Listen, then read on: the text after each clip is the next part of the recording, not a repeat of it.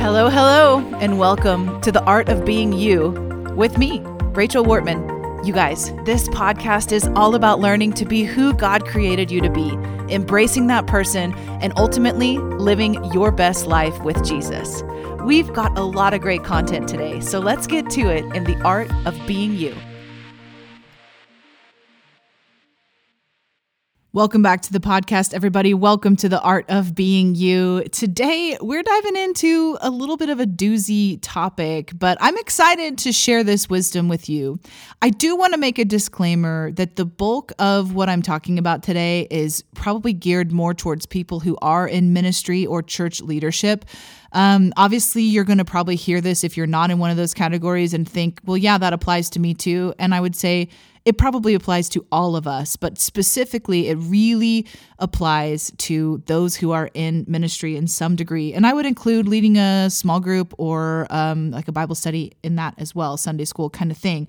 But today we're talking about the 3 most common sins that end your ministry. The 3 most common sins that end your ministry. And I'll be honest with you, I heard this piece of wisdom from another pastor. I didn't come up with this, but I heard this probably 6 years ago or so. And in my journey with Jesus, it has rang true time after time after time. Here's why I share this with you. If you know what the pitfalls are, you can make the changes you need to make, right? If you know what struggles are going to be coming, you can guard yourself against that. It's kind of like if you're going through an obstacle course and you know what the different parts of the course are going to be, you can train accordingly so that you don't trip up and not be able to finish the race, right? That's why I'm sharing this with you. So let's just dive right in, shall we? 3 most common sins that kill your ministry. The first one, or actually we're going to say that we're going to start in, 3, 2, 1 order. So the number 3 thing is gold. Now you're going to find that all 3 of these start with a G, all right? So we could say gold or money. The love of money to a point where it becomes greedy. Now let's get real for a second. Having money is not a sin, okay? Money itself is not evil or good. Money is like a thing. It holds no inherent value. Money is a great amplifier. What does that mean? Well, that means that it's going to amplify who you really are. If you have darkness in your heart and somebody gives you a whole bunch of money, everybody else is going to start to see some of that darkness. If you have goodness in your heart and somebody begins to give you money, people are going to see that goodness. It's a multiplier of who you already are.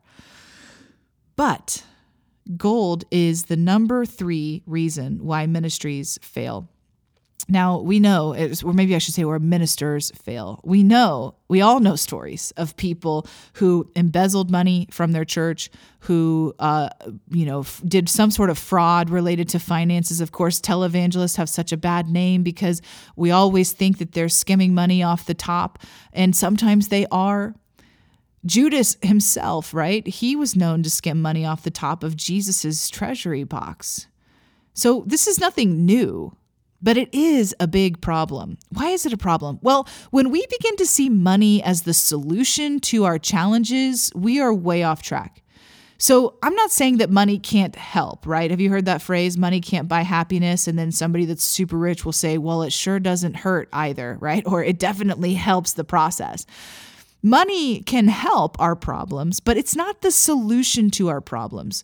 People who end up with the sin of money taking them down, it's because they began with this thought that was like, if I had more money, then I could be more myself. I could do more of what I want. And that thought always ends with pointing a finger at God. You didn't give me something that I want. It's sort of like the older brother in the prodigal son story where he's saying, look, I've done all these things. I've slaved for you and you've never gave me a goat. You never let me have a party with my friends. That heart posture where we begin to see ourselves as like a hired hand to God, where our value begins to become not as a child, but as a worker. And when that happens and we begin to become disgruntled at the benefits that God gives, right? Like you're not giving me healthcare, or you gave me healthcare, but you didn't give me vision and dental. Money, gold, takes people out when we allow it to make us blame God for something we don't have. the solution to that? How do you guard yourself against that? Well, you make sure that you understand who you are as God's child. Not that that means you're entitled, right? We're certainly not saying that because you're God's child, you are owed a Rolls Royce or some kind of crazy thing like that. No, you get your perspective right on money. If you're listening to this and you're going, wait a second, that might be me. I might struggle with that. Well, take this as your opportunity to do some learning about it. There's a fantastic book called How Heaven Invades Your Finances by Jim Baker, Baker with 1K. And it's an incredible book, talks a lot about the spirit of mammon, which is the God behind money, and really helpful stuff to help you get your mentality right so that gold does not become a pitfall to you down the road. Look, it doesn't matter if you have a lot or a little. If you've got those thoughts in your mind, then money is a threat. You got to deal with it because you don't want to be established in your reputation, in your job, or in your ministry, or as a pastor, and really be desiring to have more money coming in so that you can use it on yourself. It's a big thing to think about. So that's our number 3 sin is gold. Number 2 sin. This is my opinion on the order of this, but the number 2 sin is guys or girls. So honestly, I would say 10 years ago when I heard this, that if you're a man pastor, we'd say it's, gold and girls, and then the one we're going to talk about in a second. But these days, you know what? It's guys and girls because you never really know. But here's the thing. Whether it's moving outside of your marriage covenant or not having healthy boundaries, the reason why this is a sin is because you stop seeing people as people and start seeing them as objects for you to consume. Human beings are not popcorn, right? We should know this. We can't just keep eating and eating and eating and eating and assume that it has no consequences. When we step out of the bounds of how God deems godly marriage and sexual health in the context of a covenanted marriage, when we do that, we open the door for the enemy to come in so many different ways. So in this category, we can include pornography. We can include flirtatious, pushing the boundaries of flirting with people in your job. We can include even crossing the boundaries with harassment. We can include, actually engaging in sexual acts with other people. I mean, there's a lot that you can include in this category. But the number 2 thing that will take somebody out is not having good boundaries with the opposite sex or with the same sex, depending on what's going on inside of your heart. You got to have good boundaries.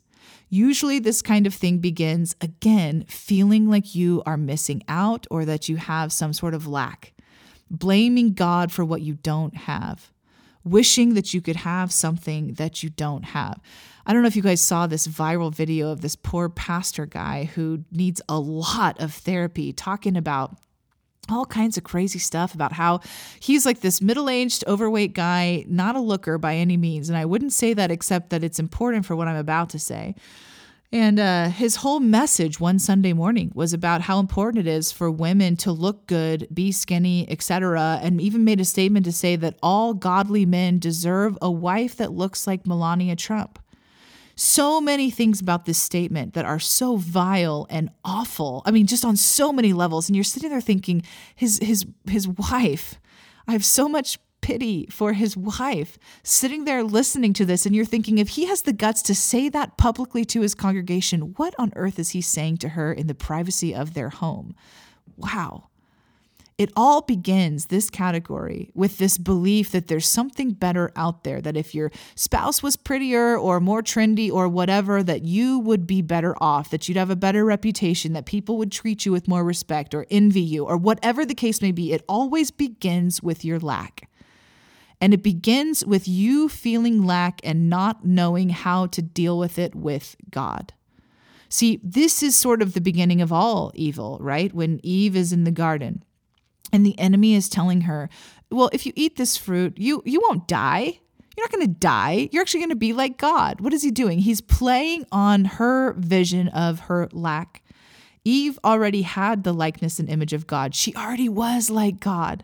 And the enemy got her to look at what she had and see it as though it didn't have the fullness that she wanted, and was able to get her to open the door. With gold and with girls and guys, this is the same root thing. Can you see that? That you don't have something that's out there, and eventually you convince yourself that you're entitled to go out and take it. And I'm just here to tell you, no, you're not. You're not. So the number 3 sin that takes people out is gold. The number 2 sin that takes people out is guys and girls relationships outside of the bonds of marriage and a healthy covenant. And the final number 1, I'm sure you guys are all curious about this, glory. Gold, girls, glory. These are the top 3 sins that end someone's ministry. What do I mean by glory? Well, I'm talking about ego. Now, you might be saying, you know what, that should probably go number 3 on the list. And it seems like when somebody has a sexual issue that goes number 1 on the list. Look, I'm going to tell you that the prolific amount of men and women who are ministry leaders in the kingdom of God that struggle with their own ego, it is bar none. It's bar none. This is why when God wants to raise someone up, he raises them up by taking them low, by crushing them into what I like to call a fine powder. And he does it by hand, and it's not fast, and it's very painful. And I say that not flippantly, but honestly, because that's what God does. That's how he handles his ministers, and he does it on purpose so that your ego doesn't distract from what he wants to do. We all have one, but we're invited by Jesus. In fact, we're commanded by Jesus to die to it, to shut its voice up, so that it doesn't direct our lives. But what happens in our ministries, right? Our ministry leaders, our pastors that we know, what they do is sometimes when they don't have this in check, that voice begins to grow and begins to have conflict with the voice of the Holy Spirit. And one is going to give. The truth is, in the same way that Jesus says you can't serve both God and mammon, you can't serve both God and your ego. There are 2 conflicting voices trying to lead you in different ways. How many of us know a narcissistic leader, a leader that just has to be right all the time? I mean, let's be honest. Maybe it's not fair to say they're narcissistic because narcissism is a sliding scale. Everybody falls on the scale somewhere. And those that have narcissistic disorder are on one side of the scale. But all of us, even the best, most humble people, are on that scale somewhere. It's just because we all have an ego where it's kind of like self-preservation to some degree. But how many of you know a leader that has no ability to make space for people that are different than them? They have no ability to celebrate and honor others and others' vision, even though it could be right. It's just different. Glory, our own need for glory, clouds what God wants to do time and time again. And I think it's the most common of the 3. Because we don't do enough talking about it. We don't expose it enough, and therefore it remains hidden in the hearts of so many people. What do you do? If you're listening to that and you're going, man, you know what? That's probably me. I have an overinflated sense of myself, or I tend to think that I'm the most important person in the room. I tend to think that my ideas are the best, that other people are not going to be able to, keep up with me, that I'm the top, etc. If you've listened to this and you think that might be me, here's what you need to know. Usually that comes from a wounded place as a child where you feel like you didn't get what you need. You weren't seen. You weren't celebrated. A lot of times we turn to pride and arrogance because we're masking our own deep self-hate. That's what we have to deal with, friends. That's the place we have to get honest with. If you and I are going to dismantle the number 1 sin that kills ministry for Jesus, it's going to be because we got honest that life does not revolve around us. We are not the beginning. We certainly won't be the end. And if we are building like Jesus, we are building by raising up other people with the freedom to be themselves. You got to have somebody in your life that you can talk to about this stuff, that you can get honest with, that you can confess and say, you know what? I think I struggle with wanting my own glory. Repent of it. I don't want my own glory to get in the way of the glory that's going to God. It's so important. So to recap, the top 3 sins that take out ministers and really Christians altogether. Number 3, gold. Number 2, guys and girls. And number 1, glory. Hopefully you're listening to this and thinking, I'm good. I don't struggle with any of those. But honestly, if you do think that, you might want to do a little bit of a heart check because sometimes we're blind to our own issues. If you're really serious about wanting to go deeper in your ministry and in your ability to impact other people, ask the people closest to you, do you think I struggle with any of these?